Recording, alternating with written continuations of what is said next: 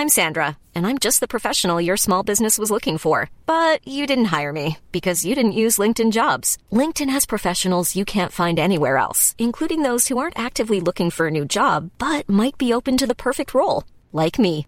In a given month, over 70% of LinkedIn users don't visit other leading job sites. So if you're not looking on LinkedIn, you'll miss out on great candidates like Sandra. Start hiring professionals like a professional. Post your free job on linkedin.com/people today.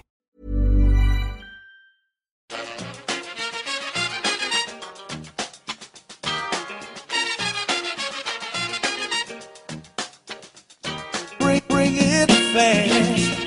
Bring it to the back. Hello and welcome back to the EPL Roundtable. I'm your host, Kevin DeVries, and as always, if you'd like to reach us at the podcast, you can do so by either tweeting us at EPL Roundtable or emailing us at eplroundtable@gmail.com.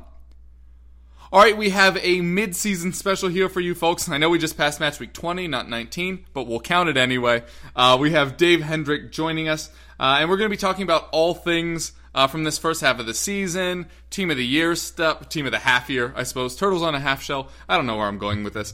But as I mentioned, we do have Dave Hendrick with us. Of course, you'll know him from this show, Total Football and Anfield Index. What's going on, Dave? Not much, Kev. Not much. A day off work is a day of podcasting these days, so glad to do this one. This one's always fun. Yeah, we tend to talk a whole lot. We've actually been talking for about 40 minutes before we even got into the content here. But I guess we'll just lead off with your initial impressions of this half season thus far. Chelsea, obviously, are amazing. Liverpool will touch in greater depth after we get to this topic, because we don't want to railroad this with just Spurs and Liverpool stuff, which we invariably would do. But Chelsea, the most impressive for you thus far? Yeah, I mean, they obviously started a little bit slowly, had that minor blip, the draw with Swansea, the defeats to Liverpool and Arsenal. But, then they were phenomenal. 13-game win streak. Obviously, you guys stopped that with a brilliant win for Spurs. All credit to Pochettino, just tactically superb, had the team so well prepared. Matching the 3-4-3 was an inspired move. But Spurs, I've heard people say, to win 13 games in a row and only be 5 points clear, they must be disappointed. But consider the fact that when they started this 13-game win streak, they were in 8th position and they were 8 points off top. So in 13 games, there was a 13-point swing. That's incredible. That's absolutely incredible. So I don't think they'll be in any way upset. I think they knew they were going to lose eventually, and a game against Spurs is probably a better one to lose than maybe losing at Anfield against Liverpool, where that would shrink their lead at the top to 2 points. So I think they'll bounce back. I think they might strengthen in this window, but the job Conte has done there is phenomenal, and not having European football is obviously benefiting them and Liverpool massively, because the players just look that bit fresher. Obviously, Chelsea have good squad depth. They're recalling Nathan Ake from Bournemouth. Kurt Zuma is now fit again, so that strengthens them even more. They now never need to play John Terry again, which is obviously great. So I've been really impressed with Chelsea. I think they look like the team that's going to win the league this year. Yeah, I'd agree with you there. In large part, and this will be no shock to you as a Liverpool fan, it's because the defense isn't good enough. Liverpool going to score goals. I think you're still first in goals scored. Yeah. But, yeah. And it'll be interesting to see how you deal with January. I know this narrative has already been driven into the ground, but what's going to happen with Mane gone? Are we just assuming that Lallana's going to shift out wide now that Coutinho's back? God, I hope not. I know. He's been doing so well further centrally. And people seem to forget Lallana was garbage the last 2 years when asked to play that role. Now, I know he did okay against Man City, but he was just okay. Yeah. I think he has to play in that midfield role. It's the only position he's ever played for Liverpool where he's looked like, a player worthy of the shirt.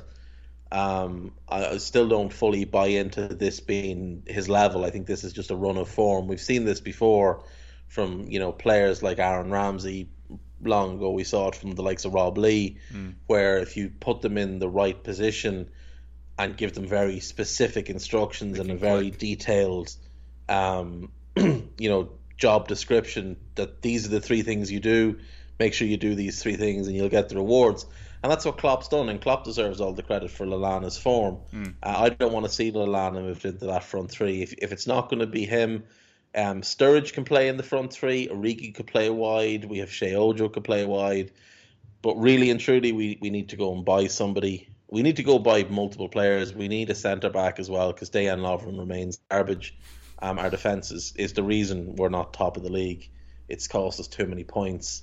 And it's going to cost us the title this year, in my view, because I think if we had a defence that was even average, I think we'd win the league. But we don't. We have a below-average defence who, behind any other team, would be a bottom half defence. Like they're protected so well by what's in front of them. They're not very good at all. I mean, look, Matip and Klein are fine, and if they were your third and fourth best defenders, you'd be in good shape. But when they're your best two defenders, well, Sacco's the best defender at the club, but he's not playing. Yeah. He's not really at the club. When they're your two best defenders, you're in trouble. You're not going to win things with those two as your two best defenders, especially when the other two are a left back who's not a left back. He's a midfielder. He's a winger. James Milner's a winger, and Dejan Lovren isn't a footballer. I don't know what he is, but he's not. He's a clown. He's not a footballer. Yeah. So there's a little bit of Liverpool talk to tide you guys over till the end of the show. But something I was really interested in doing with you was this kind of team of the half season. Because we have just passed the halfway point, and there have been some pretty big surprises. If you go first, then I'll end up disagreeing with you, so I'll go first, and then you can pick it apart. So what I did was I decided to take basically names out of it. So I'm not going with the best talent 11. I'm saying the people that had the best half season thus far.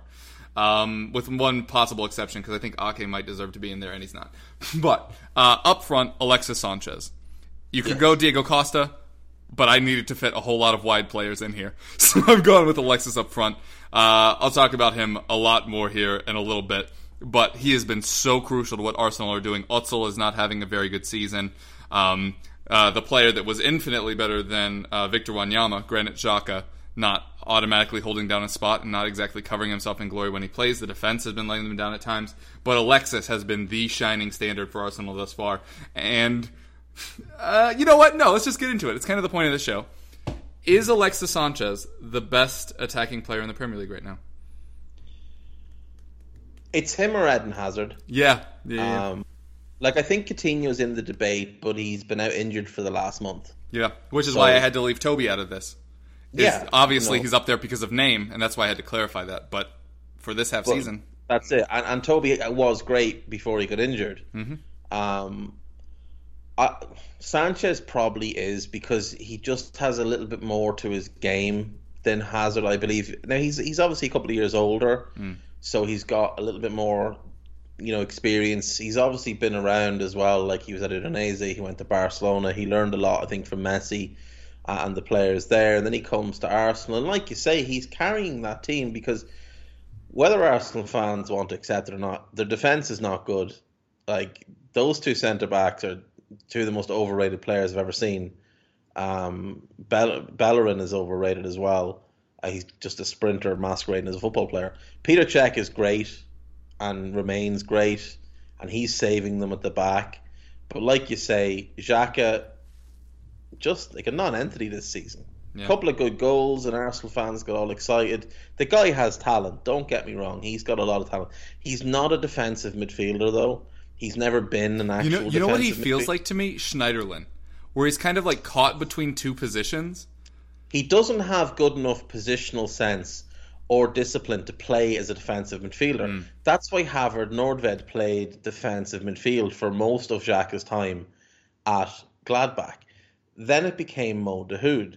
And Mo Dahoud is just a more talented player than Granit Xhaka. Granit Xhaka is a good player, but he needs that freedom. Xhaka, for me, is actually...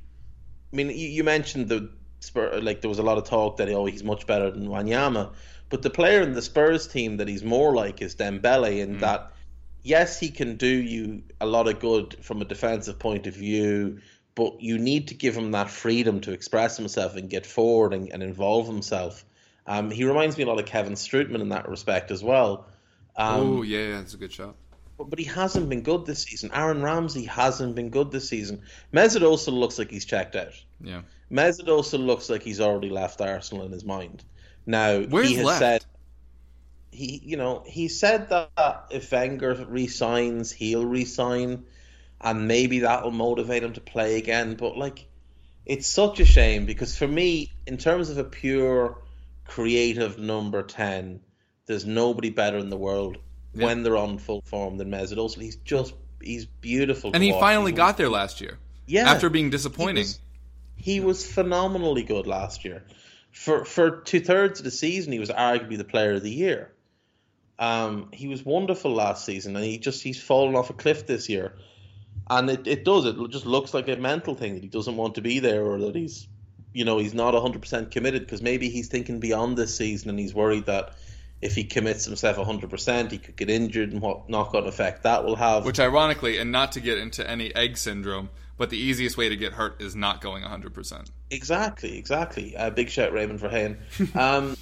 So yeah, for me, I think Sanchez is carrying that team, and it's not just the goals; it's the work rate, it's the attitude, it's a lot of what I saw when Luis Suarez was at Liverpool. Kev, it's his desire to win games, his refusal to accept anything less than 100% from his teammates, and them all looking at him and thinking, well, my God, this guy's much better than us, and look at the effort he's putting in. Like, he could float by a natural talent and still be one of the 10 best players in the league, but instead he's driving himself and pushing that team forward, and he's arguably at the halfway point. He's arguably the player of the year so far. Yeah. So I've been incredibly impressed with him. On my right flank, I have a player that you and I both questioned a little bit when he signed for Liverpool, but then it's turned into just an absolute revelation. His pace is exactly what Liverpool needed. His creativity, the way he runs the channels, has just opened everything up. That's Sadio Mane. And if there's a player, I don't know if there's a player I missed more on in the offseason of what I expected to what we got. Well, look, nobody ever questioned that Mane was a good player. There was a couple of issues. Number one, for the last 3 seasons at Salzburg and then at Southampton, he has disappeared from the end of October to the beginning to mid of March. He's just been a non-factor. And he had a terrible month in November. He was awful in November. He scored a couple of goals against Watford, but he was awful in that game as well. And I was worried that we were seeing this trend continue with Mane, that he was just going to fall off the face of the earth and we wouldn't see anything good from him again until mid-March. But he had a great December, and he has been phenomenal for Liverpool this season. The other issue was we expected Jurgen Klopp to go 4-2-3-1 this season, with Mane wide on the right as an out-and-out winger, a role he's never looked good in before. He's never had any success playing that role.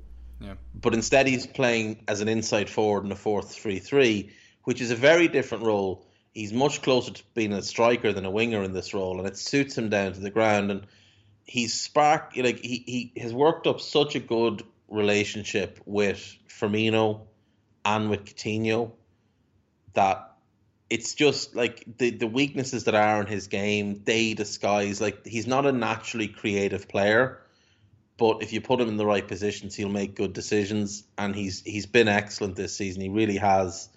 I think you'd be hard pressed to find anybody now who'd question what Liverpool paid for him, especially given the way the market went. I mean, at the time it looked like a massive overpay for a couple of reasons, but when you see then Yannick Bolasie went for about 28 million, who isn't very good at all, 34 for Mane is absolutely fine. And, at the time, even when I had massive doubts, I was okay with the price given what Bolasie went for. But Mane has been spectacular. Yep, absolutely agree with you there. Out left, it's the other player that you could say is the best attacker in the Premier League. That's Eden Hazard, returning to form, being his sublime self yet again. Unfortunately, he refound it against Tottenham last season. It was really the match where it ended our title hopes, but it was like, that Eden Hazard. Oh, this guy. Right. Remember him? He was good. I mean, there were honestly times last year when his brother was better. And that's not a slight on Torgan, but... Torgan's a decent player, but he's not Eden, like. And the thing is, Eden came into the league and immediately was one of the best players, and then the year they won the league, he was the best player in the league, in my view. Remember that time when Eden Hazard flirted openly with Tottenham for half a season, and then went to Chelsea instead just because they beat Bayern? Just because Robin missed a freaking penalty? I'm not still riled up about that. Don't worry about it. Yeah, probably the worst announcement of where you're going in the history of the world. I will be joining the champions of Europe. Well, best of luck to you, buddy. Yeah, like, I mean, I don't know that I've ever seen a player of his level have as bad a season as he did last year. And then bounce back. Because we've seen people fall off before, but he was like, it was an off year. But not at that age, Kev. I've never seen anyone at 24, 25 just completely fall off the cliff from the best player in the league to a guy that you're wondering should he even be in the team anymore. Well, I didn't think this last year, but Mahrez? Yeah. Similar age, similar position. But then Mahrez had one great season in a career that's been fairly average. True. That's true. So for him, it was kind of the opposite. Maybe it was like a Space Jam thing, and he stole all of Eden Hazard's powers. And then I like it. Hazard got They them both back. wear blue. They accidentally swapped kits. Exactly. That must be what it is. Mahrez had some special sauce, special stuff. They're both Muslims. Hazard has been phenomenal this season. He really, really has. He's back to his very best. And he's a really fun player to watch. He's got, his balance, his quick feet, his ability to kind of weave in and out of players. He's on a different level to most players. But this front three that we're mentioning, like, they have all been so good this season. And there are other players, Kev. Like, I think Firmino deserves mention because I think he's been great for us. You mentioned Diego Costa. He's been so good. I think Coutinho would be in this mix, but he's obviously been out injured for the last month. I think Zlatan deserves mention because he's carried United's attack at times. Yeah. Although it's gotten boring talking about Zlatan, kind of. Like, he's living up to his reputation, and for some reason that's become boring because everybody was so quick to the hot takes of like, oh, see, he is old, he can't do it anymore, and then he can. It's kind of like, duh. Yeah.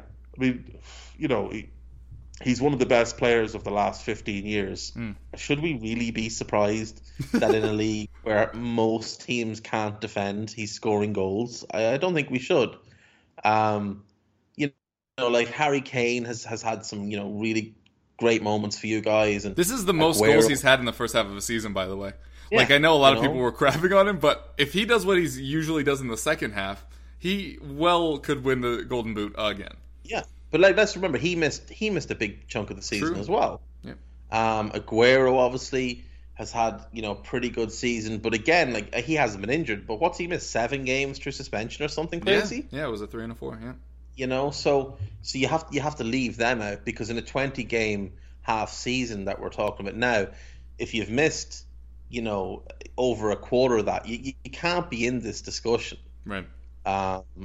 That's why when we do the second half of the season, rather than doing a full season, if we did a second half of the season, I'd automatically be ruling out Mane because he's going to miss those games. Yeah. Being at the African Cup of Nations.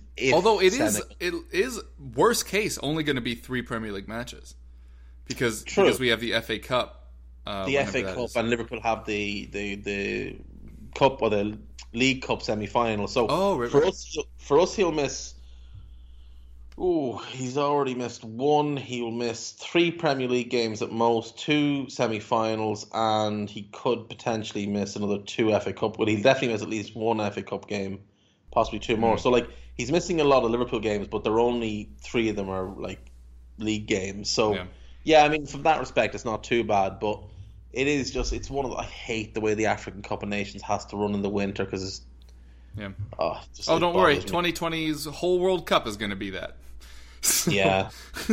We'll get nice and angry about that then. So it sounds like there was a lot of agreement, though, with mine. So you're just sticking with that? Yeah, I'd go with the same front three. Like I say, nodded the cap to Firmino, nodded the cap to Diego Costa. Kane, Aguero, Coutinho, worthy of mention, but obviously they've missed substantial games. I think Sterling has had a pretty good season for City so far. Theo Walcott, a little bit surprisingly good this season, kind of sneaky good. I mean, he's good in that everybody's worried about Sanchez way, but I mean, that's kind of the point of playing such a dynamic player up front.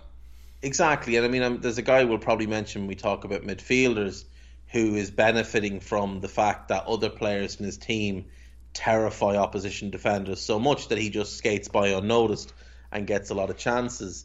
So, you know, like, it is one of those things where Walcott is benefiting from just how great Sanchez has been, in that defenders, 2 and 3 defenders at once are going to Sanchez, and it's leaving Walcott 1v1 with his pace, which is exactly how Liverpool almost won the league a couple of years ago. Suarez would terrify 2 defenders, and then Sturridge and Sterling would get to play 1v1, and it's very, very hard to stop both of those guys 1v1. Yeah. So it just creates weird matchups and weird opportunities for them. I have a very strong feeling that we're going to have very different midfields for what you just said. But the first one, and this is somebody that I talked about a little bit in the preseason, maybe not enough, but hopped on as soon as I started seeing glimpses, and that's Matty Phillips, who has been insane for West Brom. Now, he always had a decent enough cross on him that you could expect chances created, but he's scoring some goals, and some very good goals. He's playing well with Salomon Rondon, who I think had been slept on for far too long. I thought that was, unlike Benteke to Liverpool, Rondon to West Brom was one of the most obvious fits. Yeah. And first of all, yes, the fact that they got him was insane, and then the fact that people disregarded him because they're like, oh, he's West Brom level, was weird. He had 9 goals last season. Like, he didn't do nothing, and that's in a team that was bottom 5 in chance creation. Like, he puts the ball in the net. He has a hat trick of headers this season. He's in one match. Good, he's mid to upper mid-table striker. Yeah, that's his level. Yeah, you know, and the thing about him is that he creates chances for others as well. Like, he does a lot of the dirty work that enables others to score goals. He's not selfish. You know, he's happy to lay on the pass for a teammate. Remember the Chadley goal earlier this season when Rondon went through one-on-one, could have scored, but Drew, the keeper, played the simple side foot, and Chadley, who'd run probably 60 yards at that point, gets the simple tap in. And that's what makes Rondon the type of player that a lot of managers will like to have if you have a certain team around him. Like, I look back at, say, the Liverpool team when we had Michael Owen, and the perfect strike partner for him was Emile Heskey. Now, Emile Heskey's largely ridiculed by a lot of people, but he was the perfect partner for Owen because he did all the grunt work that Owen didn't do. Like, when Diego Costa was at Atletico Madrid and he was playing with Falcao, he was that type of player. Now, he obviously, as we've seen since he had the season without Falcao at Atletico and since he's come to Chelsea, he's capable of far more, but he was happy to do that grunt work. And Rondon is basically your poor man's Diego Costa. Or your very, very rich man's Victor Anichebe. Exactly. Yeah. So I love Rondon, but Matty Phillips, first of all, $6 million from QPR has instantly become one of the best creators. And I know, like, you could argue this is form, but it's been like 2 months now. And I think everyone knew that the tools were there. It's just that he's finally putting it together. Dan, who comes on from formerly Baggies Facts, now it's 1878 WBA, which as far as rebranding go is a lot more confusing. But he was benched in a match, and then basically after that just really turned on. And I just think it's very important to point out, because part of the point of this whole show, this whole channel to begin with, was that you only ever hear about the big clubs. And that was basically our mission statement, was that we wanted all teams to be represented. And I think in the spirit of that, and based on how he's been playing, we need to talk about Matty Phillips. And here's my question for you. So he's at $6 million, was what he was brought in for. Who, if anyone, was a better summer signing for value? The only one... Now, Joel Matip was a free transfer. Yeah, well, free's get a little weird because Ibra was free, and that's like... Yeah, you know, but then Ibra's on like 400 grand a week. True. So when you factor in... So for me, that's the thing, Matip is on probably 50, 60k a week at Liverpool. I would imagine Matty Phillips is probably on about 20k at West Brom. So when you factor that in as well, I mean, there hasn't been many I mean, that's great value. Yeah, my argument was Wanyama, but that's double the price. Double the price and at least triple the wages. Yeah. So Wanyama for sure was incredible value. But Phillips, for what you're getting at 25, so not even in his prime, coming into this team that, because of the setup of this team and the type of players around him, it enables him to play with a bit more freedom because they'll do the graft. And like, let's not pretend he doesn't work hard. He's a hard-working player, but he's not been demanded to, work up and down constantly like a typical Pulis player. He's been given that bit more freedom, and he's really come into his own. And it's taken him 6 years to really get to this level. Because I remember when he first kind of came on the scene, and then he went, I think he was at Wickham, and then he went to Blackpool. I could be wrong about that. Yeah, no, I think he was at Wickham and he went to Blackpool. And everybody knew this was a really talented young kid, but Blackpool has been a mess for a long time. Number of manager changes. He had some injury problems. When they were in the Premier League, he couldn't keep himself fit. Then he went to QPR, and they've just been a car crash for the last few years. So many different managers. Again, injury problems. Now he's at a club where it's a stable environment.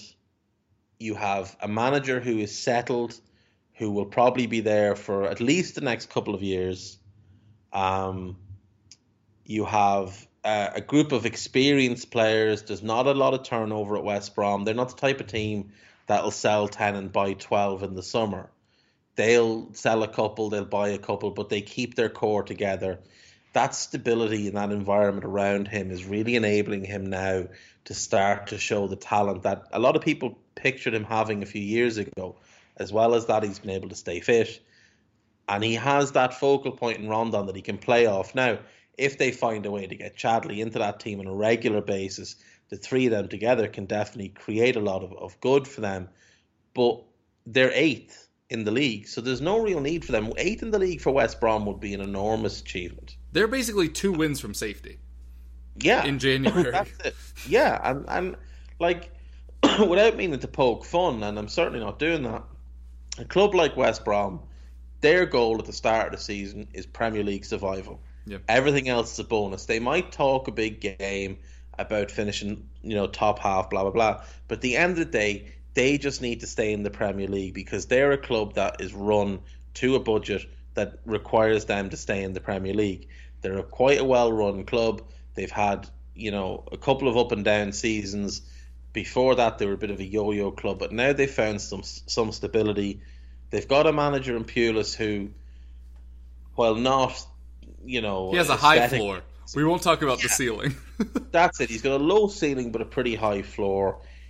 They will finish somewhere between 8th and 12th this year. That's a really good season for them. And they're fun to watch now.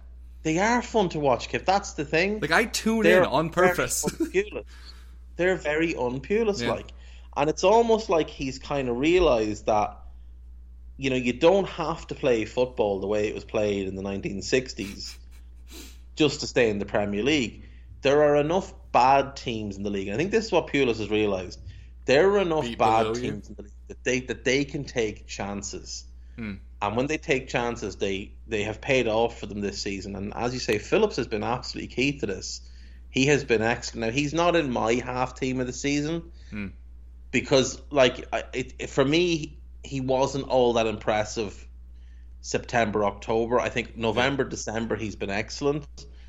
But for me, over just the course of that, I don't think he's in. I don't think over the course of the 4.5 months or so the season so far, he's showed that consistent level. Now, if he continues to show it for the remainder of the season, he has a real chance of being in the team of the season. Yeah, because I think the one thing that could hold him back is for some reason wingers are just turning it on in the Premier League this season. Like, wide players are dominating everything.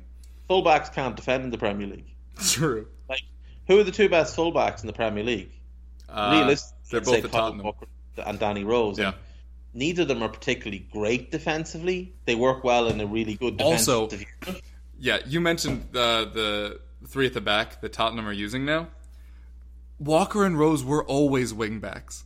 Now we're just playing a formation that lets them do that. And my issue with Wanyama is how limited he is as a player. But in the three at the back, with him just protecting that back line, he's doing the thing he's best at only. Yeah. And, like, it's... So you do that, then you've got 4 guys defending, and everybody else can go forward. Everybody else can go forward because the way Eric Dyer can play right back. He's played right back in the past. True. Jan Vertonghen can play left back. He's played left back in the past. Wanyama can play centre back. He's played centre back in the past. So that 3-in-1 can very. Oh, the other one's Toby Alderweireld. You know, and the other probably one's the best centre back. The 2 best centre back in the league. Right. So that 3-in-1 can easily become a flat 4 when they need it to be, so that they're not risking getting caught out in the wide positions. That's the one thing that they have over that Chelsea back 3. Is that if Chelsea go to talent, back 3, which is credit to Conte. Azpilicueta, for me, the 3 best defenders in the league are Van Dijk, Alderweireld, and Azpilicueta. You can actually list them in any order, and I won't disagree, because Azpilicueta is probably the best overall defender, but the other 2 are brilliant as well. Oh, also, I mentioned this, I think, on the fantasy show, and I think I should mention it here, because I had a lot of Tottenham fans talking to me about how awful Azpilicueta was. His positioning was not the problem. He was abandoned on the first one, and he just happens to be 5'11" on the second one. That's the thing. There's no issue but 5'11". height. I think he's about 5'9". I think the 5'11" thing is just one of those things where the list just as well. Yeah. He was wearing his boots on cement, so you get that stud that's height. it. Like, that's probably where they measured him. But like when Chelsea go to that, yes, Kante is the one that drops in front. He can't play centre back, and Gary Cahill sure as hell can't go to left back. That's where he can barely play centre back. Yeah, Gary Cahill is the weak link in that Chelsea team, and it's not David Luiz, which is crazy. It's not David Luiz, but David Luiz was always made for back 3. True. He was never going to be playing in a back 4 and look good. Made for a back 3. If they bring Aki back in and play him as the left-sided centre back, so they go Azpilicueta, or if they bring Christensen back. Yeah, I mean they're loaded at the back. Like let's be fair, they're loaded. But for now, I think this is what separates Spurs, is that they have that ability to move things. Yep. You know, they can go 3-in-1, or they can just drop to 4 and fill the channels, and that's what's enabled it. But to back the original point, wingers are dominating in the Premier League this year because there just isn't. The best fullback in the league is Azpilicueta, who's playing centre back. Yeah. He's the best right back and the best left back, but he's now playing centre back in a back 3, which means that, like, Nathaniel Klein is a decent fullback. He's not great. He's not bad. You know, you look at Arsenal. Monreal is not great. He's not bad. Bellerin can keep up with most people because of his pace, but if they come in field, he gets lost. He doesn't know what he's doing. To be fair, I think there is promise there. I'm sure they'd hate it, but Kyle Walker. Yeah, I mean, was a sham for like 3 years. Yeah, and then he met Pochettino. Yeah. And that's probably what Bellerin needs, is to meet Pochettino. Like Bellerin to Tottenham. You heard it here first. Well, like, you know, if Diego Simeone landed at Arsenal in 2 years, yeah. Oh, yeah. Everybody should be scared, because he'll turn them into a hell of a team. Mm-hmm. But like, that's why wingers are doing so well this season. It's just a lack of good fullbacks. Yeah. You know, and we're seeing guys that would have been written off as mid-table player, average player, having really good seasons because there's no good fullbacks. Yeah. I'd agree with you there. So, if you don't have Matty P in your central 3, who do you have instead? No, I want to hear your 3 instead. Oh, God, this is going to be rough. Because I know you've never really rated him that highly. But he has been perennially let down by everyone else on his team. And he has not really dropped off that much. Maybe a little bit of effort, maybe a little bit of that Özil thing. But from the beginning of the season, he's been leading the league in chances created, key passes. He's been up there in assists, in there in take-ons, crosses. You know, I tend to be kind of a stats guy. Dimitri Payet has been almost as good as he was last year, and nobody's talking about it anymore because the talent around him is failing him. Kouyaté is having an awful year. You mentioned Nordtveit earlier. I thought that was an inspired bit of business. Has just done nothing of note for West Ham. The things that he has done of note have been negative things. Lanzini has taken a step back. The signing of Faguli, which I thought was a great one, hasn't worked. Andre Ayew, meh, scores against Swansea, but that's kind of a revenge thing. Andy Carroll had 4 matchups that were like golden. Because he scored in his first game back, and then was like, oh, he could go on a run. Look at these upcoming fixtures. Did nothing in them. But Payet continues to put in good performances. And if you look at West Ham with him and West Ham without him, 5-0 against Manchester City, you'll see the difference. You mentioned earlier that Liverpool's defense is almost made to look better because of how good the attack is.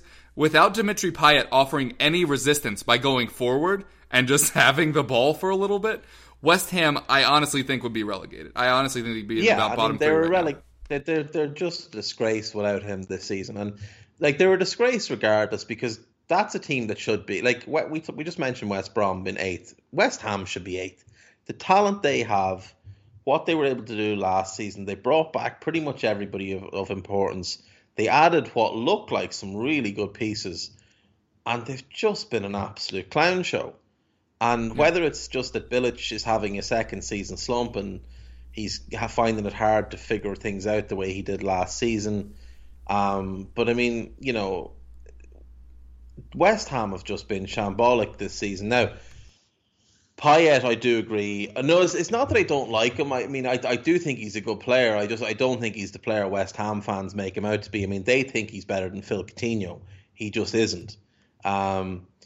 I think Payet's a good player who belongs at a better club than, well, like a better team than West Ham. I think West Ham in terms of the club are, you know, they're a historic club, great traditions, and, you know, they're really well supported.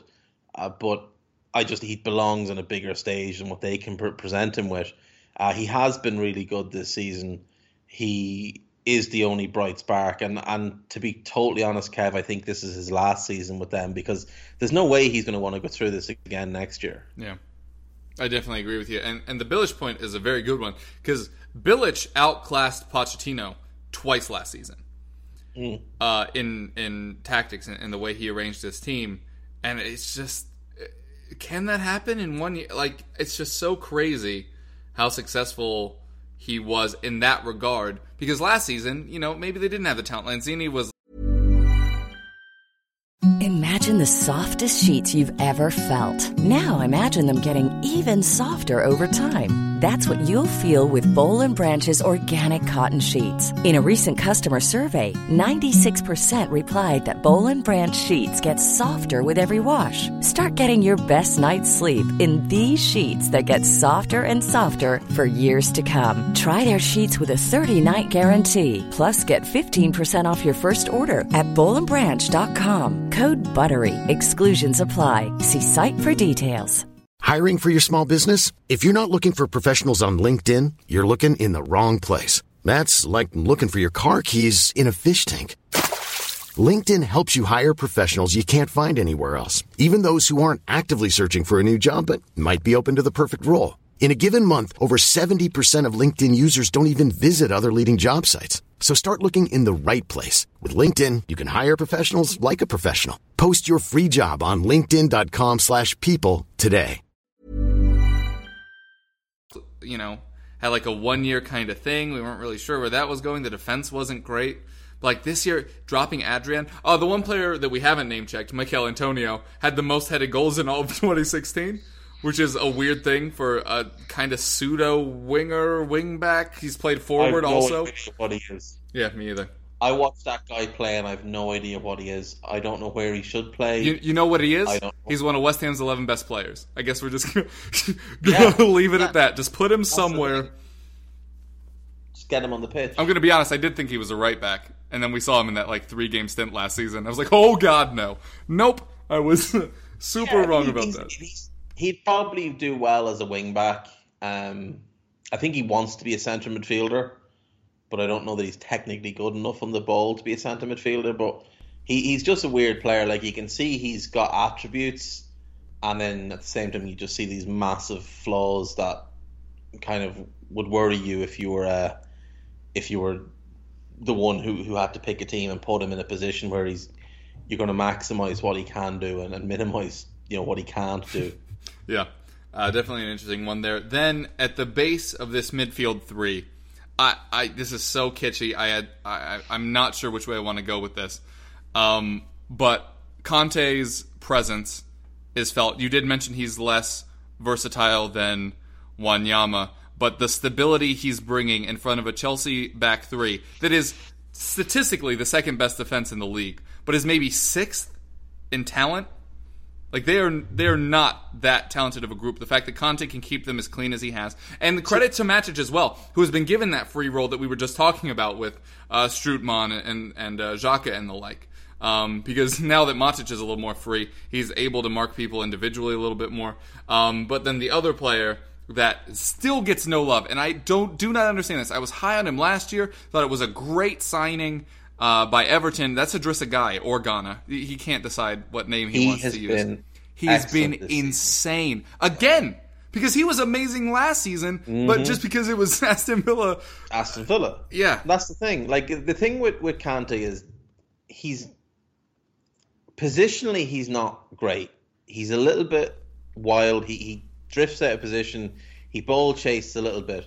What Antonio Conte has done brilliantly this season is he's put Matic in front of him. Matic is the real defensive midfielder, and Kante then is almost like a free sweeper. So he just sweeps across. It's like a defensive double pivot, if that makes any sense. Yeah, he's like a sweeper that plays in front of his defense, and he just sweeps across, covers all the ground, tackles everything that moves, but he's not been asked to play a static position. At the start of the season, he was. And this was the problem. And people were just playing around him. Yeah, because he didn't know where he was meant to be, because it's not natural to him. When he played last season, he played with Drinkwater, and Drinkwater played that static role, and Kante just kind of roamed and was like a destroyer. He was the Schneiderlin to Drinkwater's poor impression of Wanyama, but obviously Drinkwater's better on the ball. This season, it's the same concept, but just switched. In that Matic is playing the Wanyama role, but he's playing it in front of Kante, and Kante is just basically like a windscreen wiper, just over and back, wins the ball, gives it simply. He's been, since they lost to Arsenal, he has been exceptional. Before that, he was poor, but he has been exceptional since that Arsenal game, since the game after Arsenal. He was a key component, and remember they've played that system with Cesc in it as well. Yeah, over Matic. Now I don't particularly like that midfield pairing of Cesc and Kante, and I think they looked a little bit shaky at times when they had those two, especially when you've got Victor Moses as a wing back, because he's not really a defender and doesn't really know what he's meant to be doing. As we saw with the two Spurs goals, he was completely lost. But Kante has been excellent. Again, he's not in my team, but he is one that I would mention as having had a really, really good season. All right, well, those were my three. And like I said, I was a little bit cheating because I was going to include Guy as well, but you can only do one. And if you look at all of 2016, which isn't the point of this exercise, so I don't know why I let it enter my thought process, at a certain point, Leicester's success and now Chelsea's success, there's a common denominator there. Yeah. But Italian coaches. Exactly. Italian coaches that everybody thought were going to succeed. Although you and I both loved Conte. So it sounds like all three of our midfielders are different. So who do you got? Well, I actually went with a midfield four. There you go. With 3-4-3, which is the flavor of the month, so that makes sense. The flavor of the month. I've gone for 3-4-3.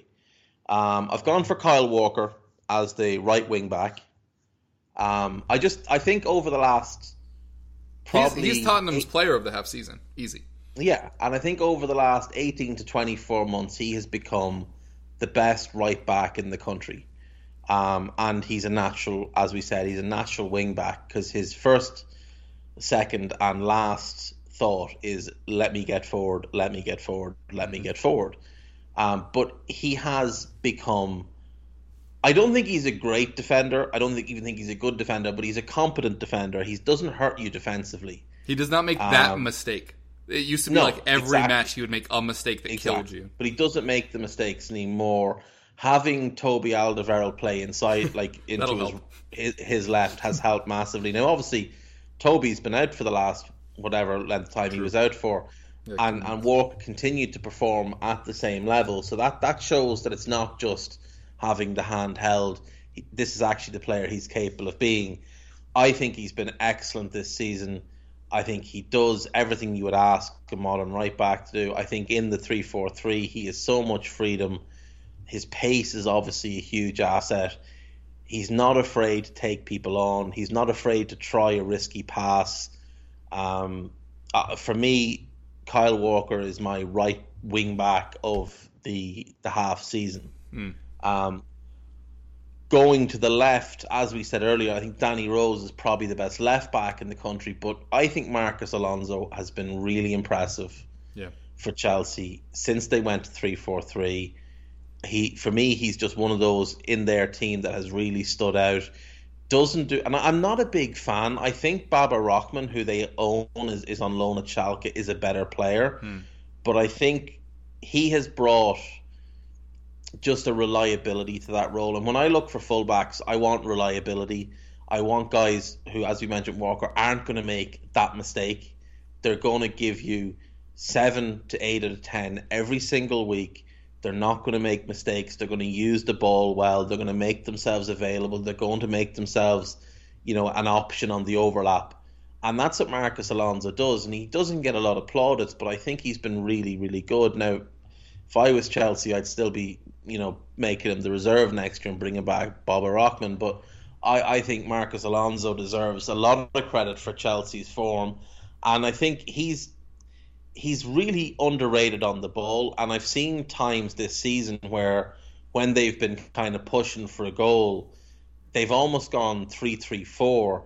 Kante has stepped up and they've gone Kante, Matic, Alonso as a midfield 3 and pushed Victor Moses up into a front 4, and because that's where Moses belongs. I mean, he is a natural attacker, but I think that allows them to do Moses at right wing back, and the fact that Kante doesn't have to cover across for Alonso very often means he can kind of just back up Moses more often.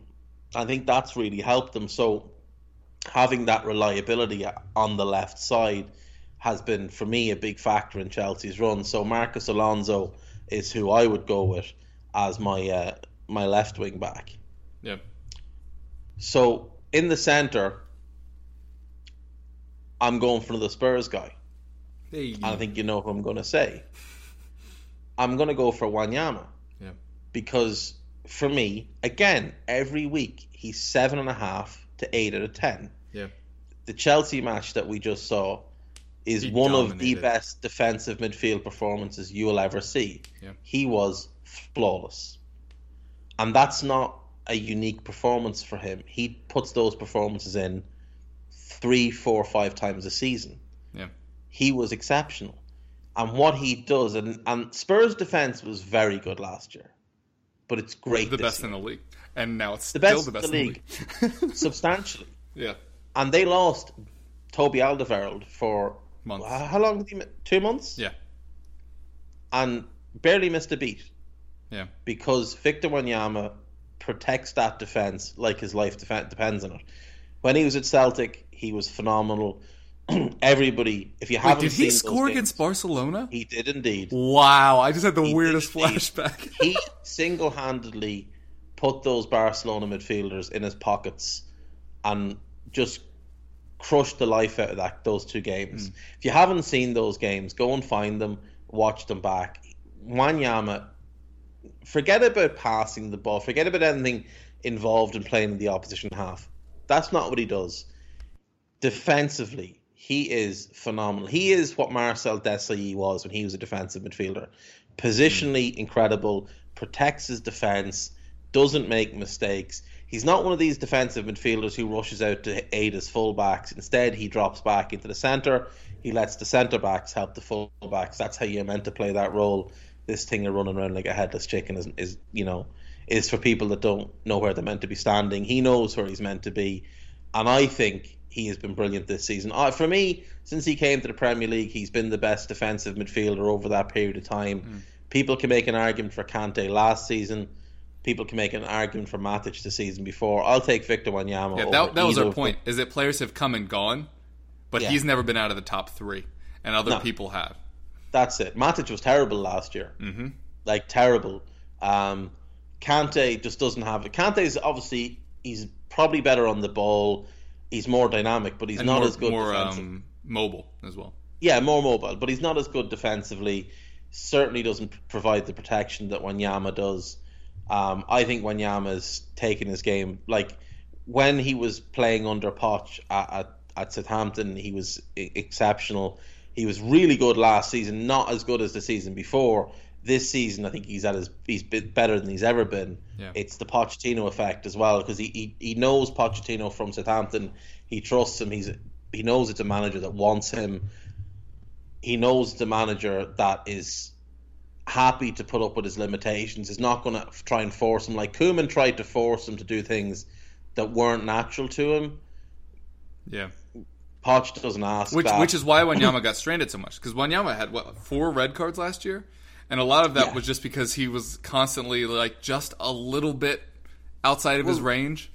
That's it. And you asked him to babysit the likes of Stephen Davies, who's not a Premier League player, and yet Koeman had some sort of weird hard-on for him and played him in every game. Yeah. Wasn't he their captain for a little bit last season? Yeah, and he was with the 6th best centre midfielder they had. It was Jordy Classy sitting on the bench scratching himself. Still. And this guy's marauding around the field. Yeah. Bizarre. So yeah, Wanyama for me is a no-brainer.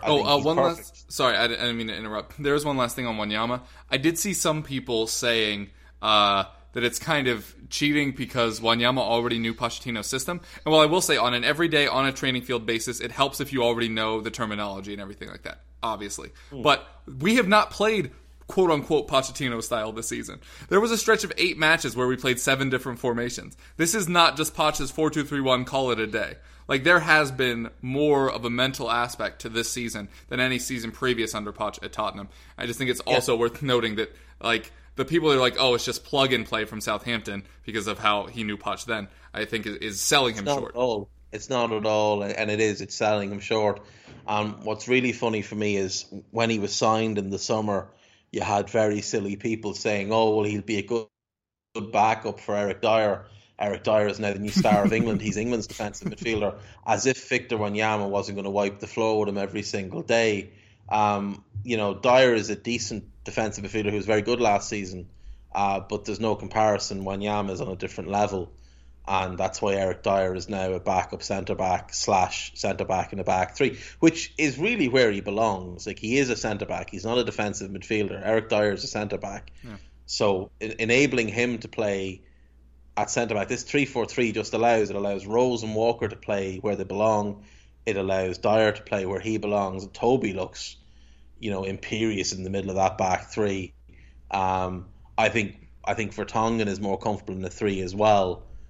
I think Spurs' issues in the final third. But, regardless, we're seeing the evolution of Pochettino this year. And I think it's really exciting if you're a Spurs fan to see this guy experiment with his tactics. Oh, for sure, because that was his main issue. Yeah, and you're still top 4. Like, let's not forget, we're 20 games through. You're sitting in the top 4. Yep, unbeaten through 13. Yeah, exactly. It was a good time. You're a pretty good team, and he's not just playing the same way. All these other managers are kind of relying on their bread and butter, and Poch is still trying to figure out what his bread and butter is. Now, his bread and butter will always be that defence, but now he's trying to figure out what goes in front of that defence. How many defenders do I need? What way does my midfield function? How does my attack function? For Spurs, I think if I was a Spurs fan, I'd be getting maybe a little bit worried that someone will come and poach him in a couple of years. But it's very exciting for Spurs to have arguably one of the best young managers in the world. And actually, there's no argument. He is one of the best young managers in the world. Yeah, totally agree with you. Who's left there in that midfield? So, my other midfielder, I early in the season it would have been Ilkay Gundogan, but obviously the knee.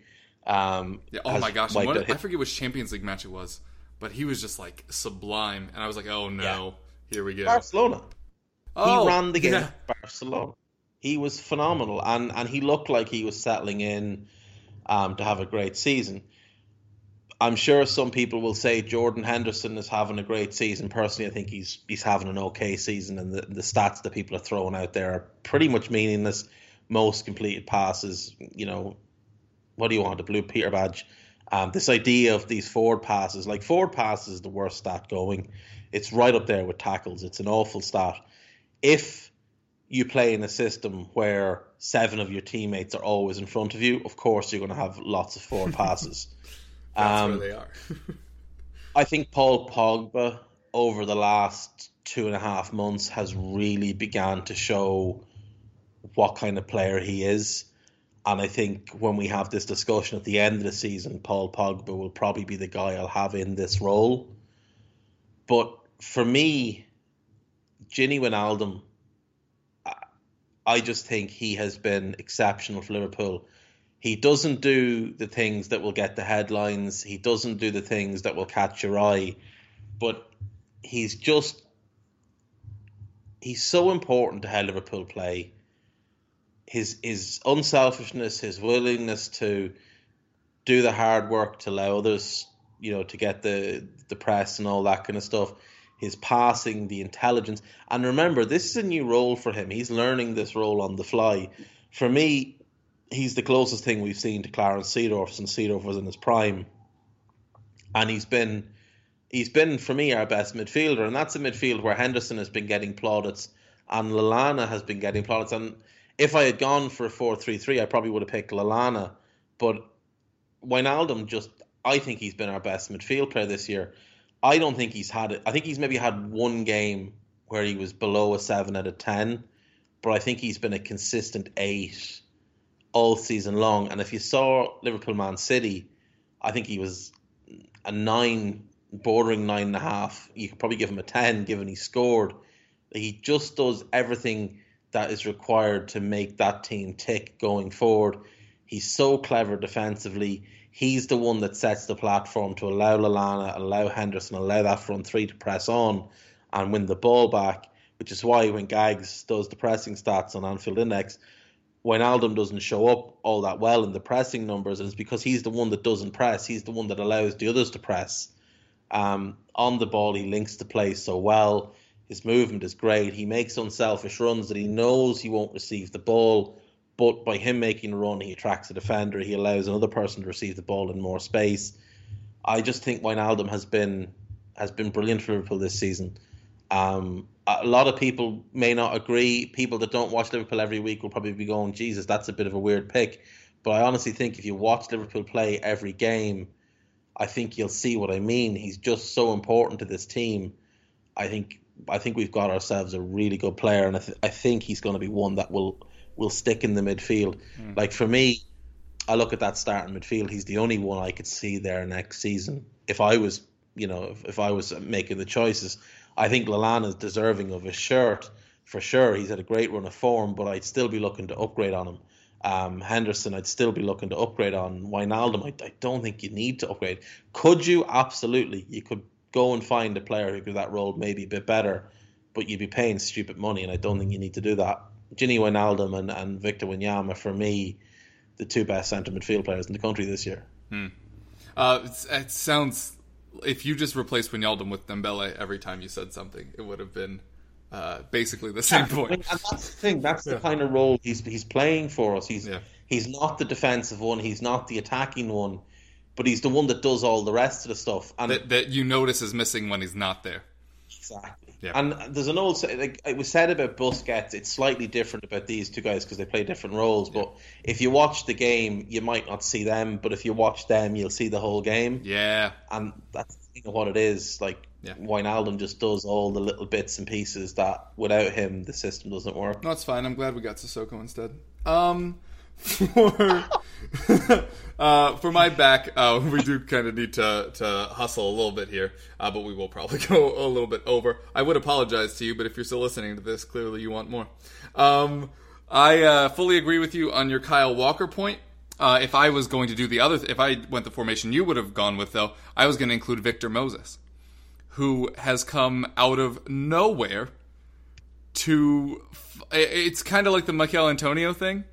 I didn't know where Moses was best, and now we found out.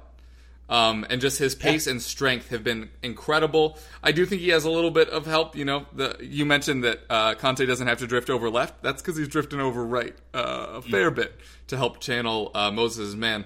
But just I mentioned earlier with Mane, the gap between what I expected from Victor Moses and what we're seeing is massive. It's like going out and buying a really shit car and then you're driving down the road and all the panels fall off and all of a sudden it's actually a Ferrari underneath. Yeah. That's what it's been like, because when I first saw Victor Moses, like the first game Chelsea went 3-4-3 with Moses at right wing back, which was right after they got rid of Cuadrado, who I spent the whole summer telling people they had to keep because of how much Conte loved him. 3-4-3. Yep. I was sitting on the phone, I was talking to a friend of mine back home, and we were watching the game. I was like, look at this, Victor Moses wing back. And then we were about 20 minutes in, and I was like, oh my God, Moses is actually playing well here. And here we are 14 games later, and Moses is still playing really well. But again, for me, he wasn't in the team for the first 6 games of the season. Yeah. So that's kind of why I went with Walker. I think Walker's better defensively as well. I think Moses probably a little bit more productive in the final third because he's more used to playing in the final third. Because he was a winger for like 3 years. Exactly. Yeah. I think he's got the slight edge in an attacking sense, but I don't think it makes up for the edge that Walker has defensively. Yeah. Plus, I like the fact that I've got 3 guys whose surnames begin with W in my midfield. There you go. That does seem weirdly aesthetically pleasing. I mentioned him earlier, and I couldn't believe I put him there. Obviously, it would have been Toby if he was fit, but you might need to hold on to something. I have David Luiz in my team of the third season, or team of the half season. He's playing in a back 3. I just couldn't think of a right-sided center back that had been as important to the way a team plays as David Luiz. He's been really good, and everybody, including me, laughed in the summer. But it was clear that he was. If they were getting him, they had to go to a back 3. The problem was they tried to play him in a back 4 to begin the season, and then they tried to partner him with John Terry, which just you might as well take the guy's legs away. But since going to the 3, I think he's been excellent. He really has. Anybody for you? Oh wait, we're going through mine, and then you can tell me I'm wrong, and then we'll call it a day. Left-sided center back, another player that's kind of been let down by the people around him, which is shocking considering one of them just turned in a transfer request. Virgil van Dijk, easily the best left-sided center back in the Premier League. Although I will say that Vertonghen has very much improved this year, and you were mentioning that Walker, we really got the sense of how good he is without Toby. A lot of people thought that Vertonghen's recent improvement had been because of Toby as well, but if it had not been for Vertonghen, our defensive record would have been much, much worse. But people seem to forget how good Jan Vertonghen was in his first year at Spurs. He was in the team of the year. And then they started messing around, sticking him at left back. Yeah. And it kind of he was on the verge of leaving before. Yeah, he was going to go to Barcelona. They wanted him. He was going to go, and then they signed Vermaelen instead. Yeah, good move, Barcelona. Well done. Is there it's another podcast for the day? But my God, Barcelona have bought some shit over the last few years. Have. You don't believe in Jeremy Mathieu? No, he's garbage. He's absolute garbage. And they paid all that money for that Andre Gomez for the muck, absolute muck. They've got Lucas Digne, a left back who hasn't had a good season in about 4 years, and he's only about 23, 24. Just terrible decisions. That's because Tajiki's at City now, I suppose. Pretty much it. Right. By the way, we really don't have time to talk about this. Well, let's try to do another thing soon about our actual teams, just because we're already at an hour. But anyway, I have Virgil van Dijk, and I did have Danny Rose at left back. A gasp shock. And at the back, I have Tom Heaton. If you're not worrying about names and you're worrying about a half season of performance, what he and Michael Keane have done at the back there is insane. Well, where are they? They're reasonably safe, if memory serves.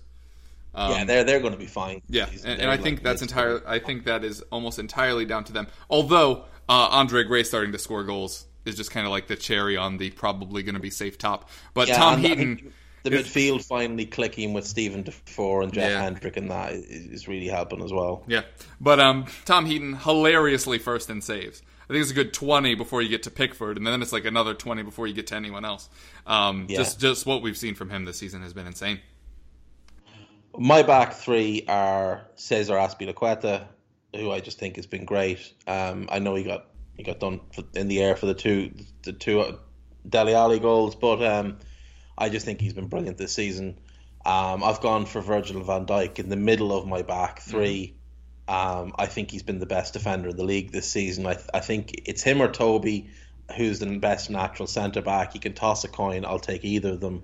It still bothers me to this day that Liverpool could have had both of them for what we paid for the Pebble.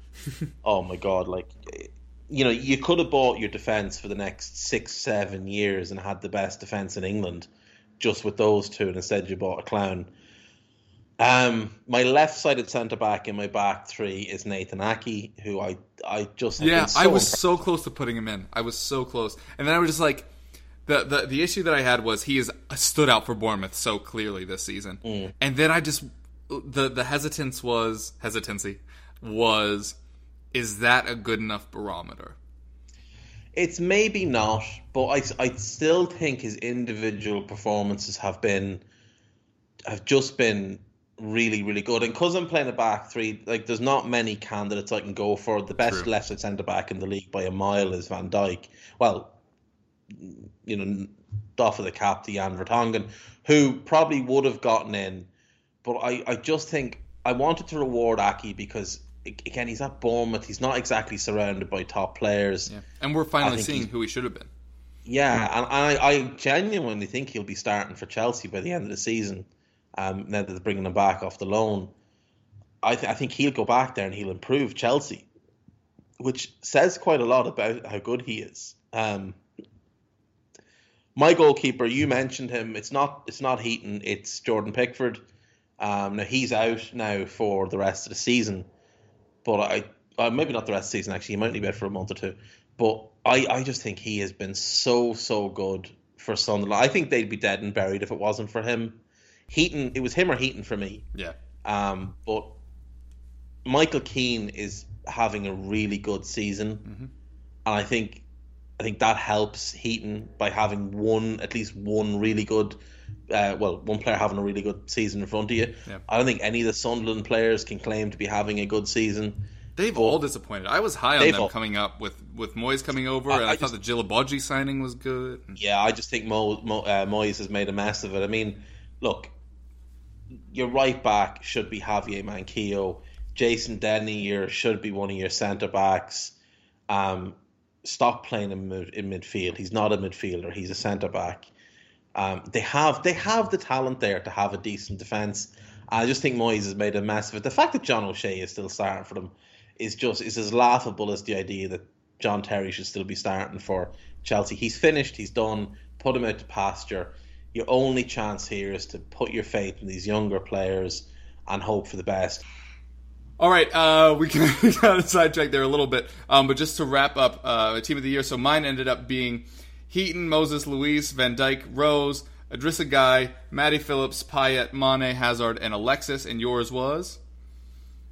Pickford, Azpilicueta, Van Dijk, Ake, Walker, Wijnaldum, Wanyama, Alonso, and the same front three as you: Mane, Sanchez, Hazard. Yeah.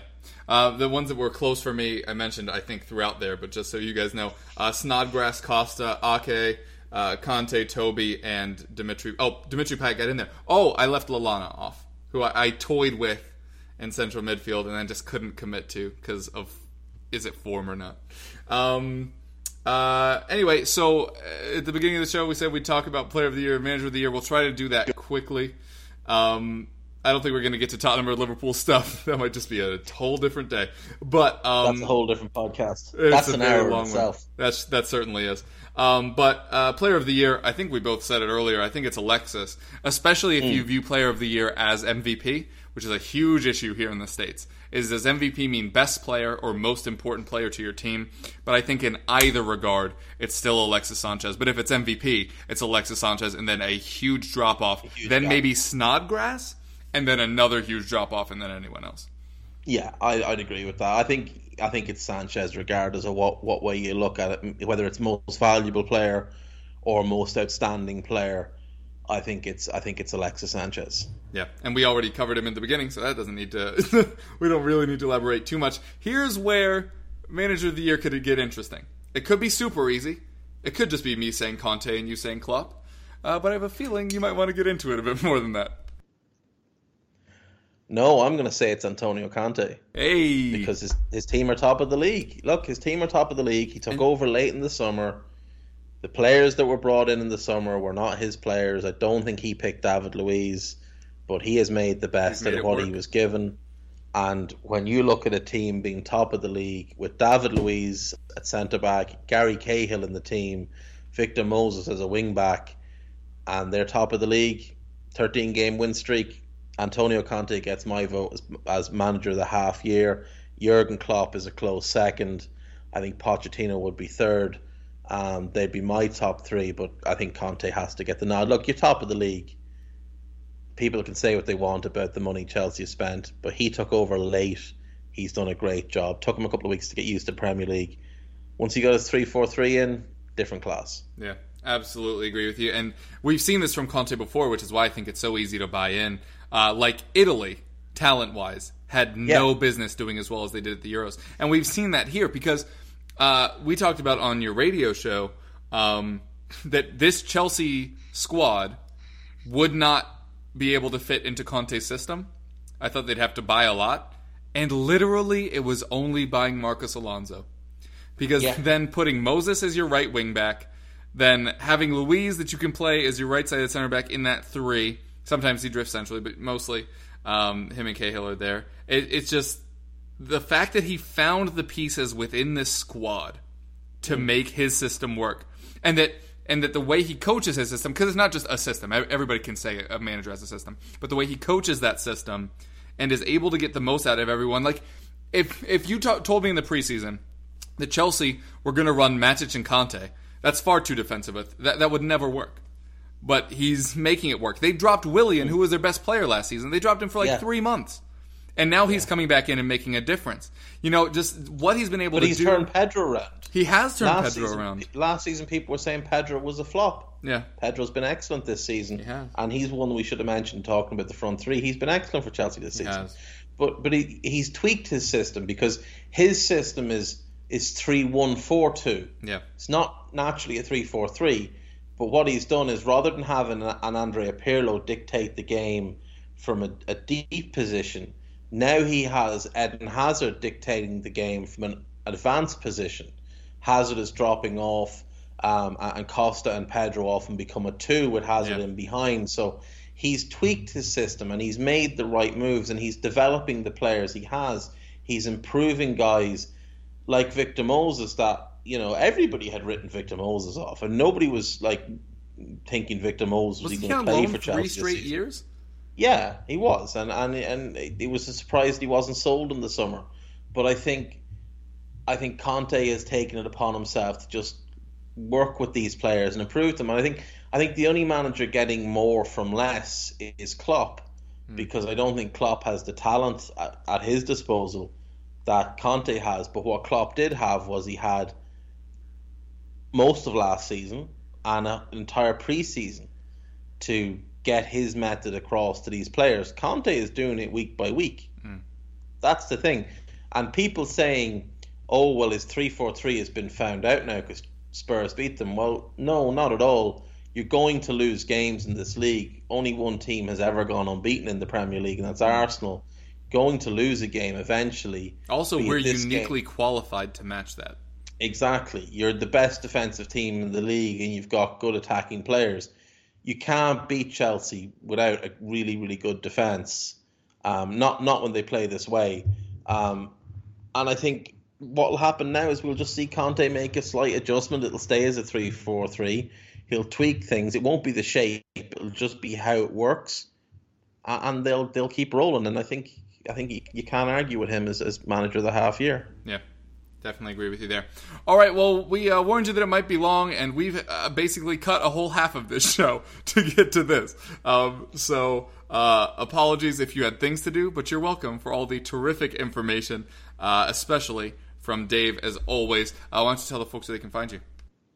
So I'm on Twitter at DaveHendrick_. You can listen to my stuff on Anfield Index, on here, on All In Sports Talk, which is where we're running the radio show while we're off air for the MLS season break. And that's pretty much it. Yeah, well, thank you so much for taking the time out. I really like when we get in depth. And even though it does run long, like I said, plenty of awesome information in there. And I hope you guys listening at home enjoyed that. So thanks again to you, Dave, for joining us. And we hope you keep listening.